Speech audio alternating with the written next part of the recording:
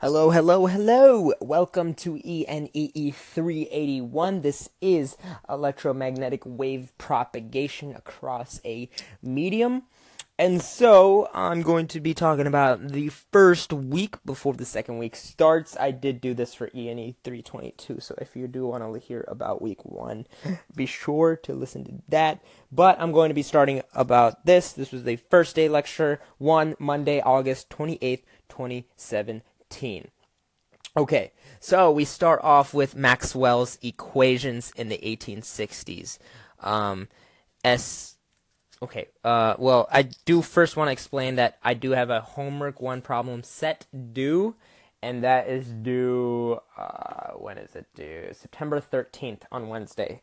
All right, back to the notes. So Maxwell's equations discovered in the 1860s. There's 4 different equations. So first one is delta cross E vector. The E vector is the electric field, and that equals to negative del B vector, which is the magnetic field. So B is the magnetic field over delta T. So, or the derivative. I forgot what it's called, but we're basically deriving the magnetic field in terms of time. And so the units, SI units, for that is volts per meter. So number 2 of Maxwell's equations is delta cross H vector, and that H vector is the H field, and that equals J vector subscript F. So that's the free current density plus the derivative of the D vector displacement field. So D equals displacement field in terms of time. So the derivative of D over T.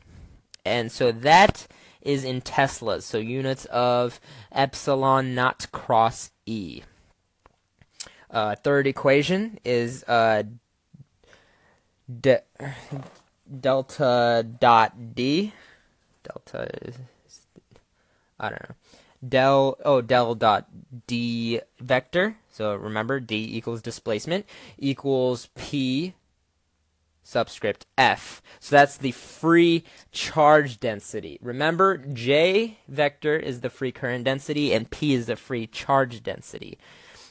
Free current density, that is amps per meter squared, and the free charge density is coulombs per meters squared.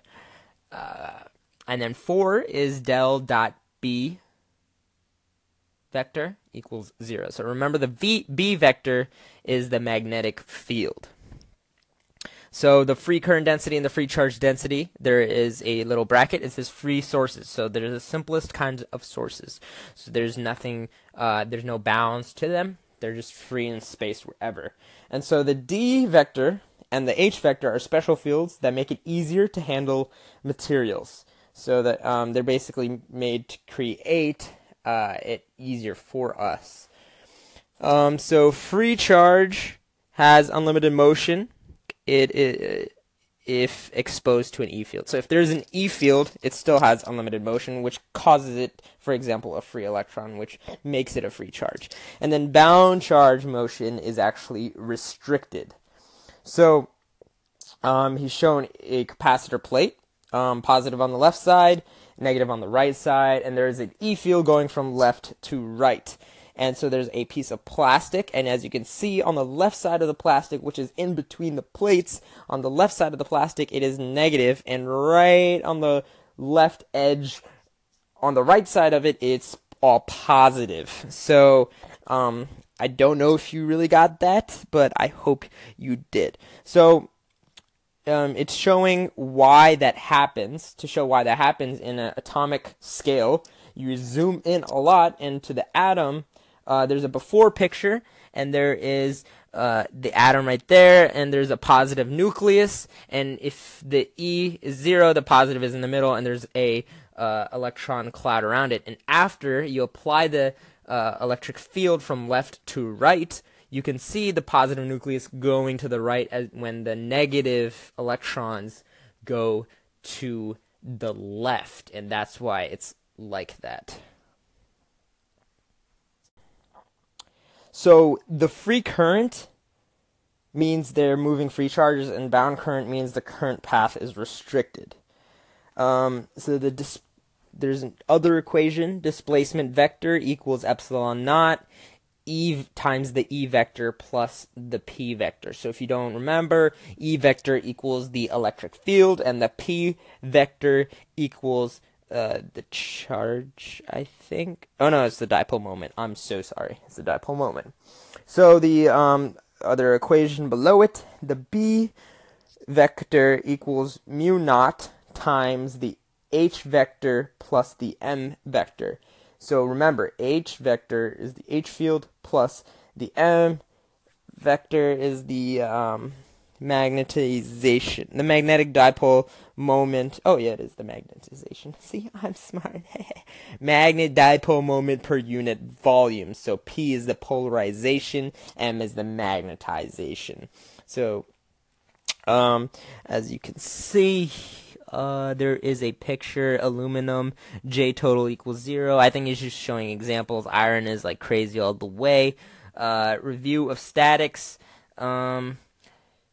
Let's see. Okay, d dt, when it goes to 0, there's point form equations, 1, 2, 3, 4. Del cross E field equals 0. Del cross H equals J vector.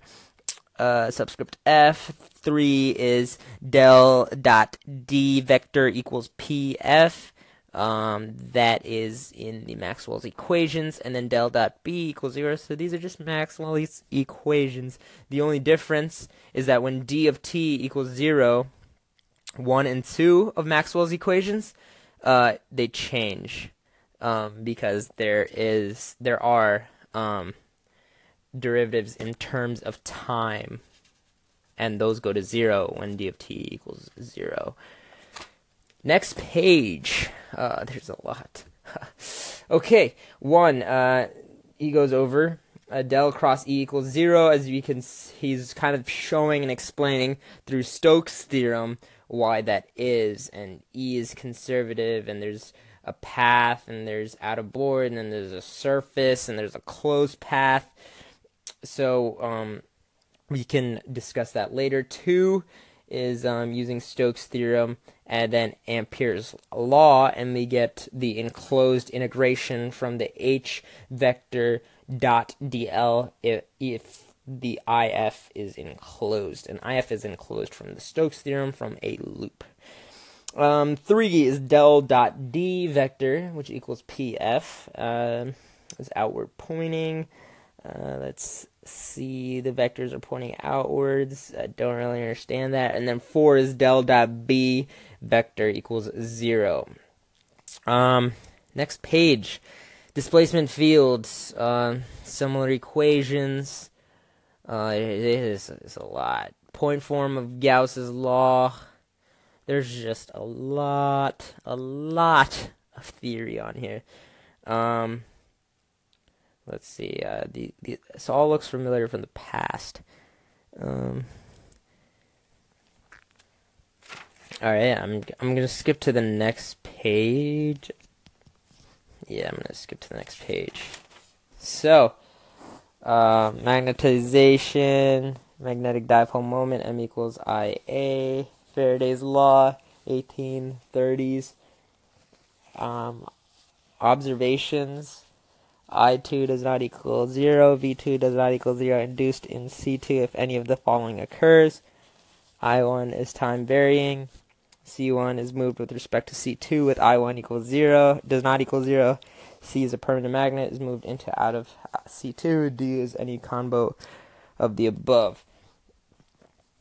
Summary of the statement, V2 equals negative K proportionality constant dF over dt, which is the magnetic flux. F equals integration from B1 dot ds, and there's a conceptual loop. The equation applies to areas in space. So I won't really extrapolate on that because I don't really understand that yet, but maybe after the first homeworks and whatnot, that's really it. I just have to do the homework, and once I finish that, maybe I can explain that in the next podcast. So I know this episode was short, but you really didn't need that much. It's just review of 380.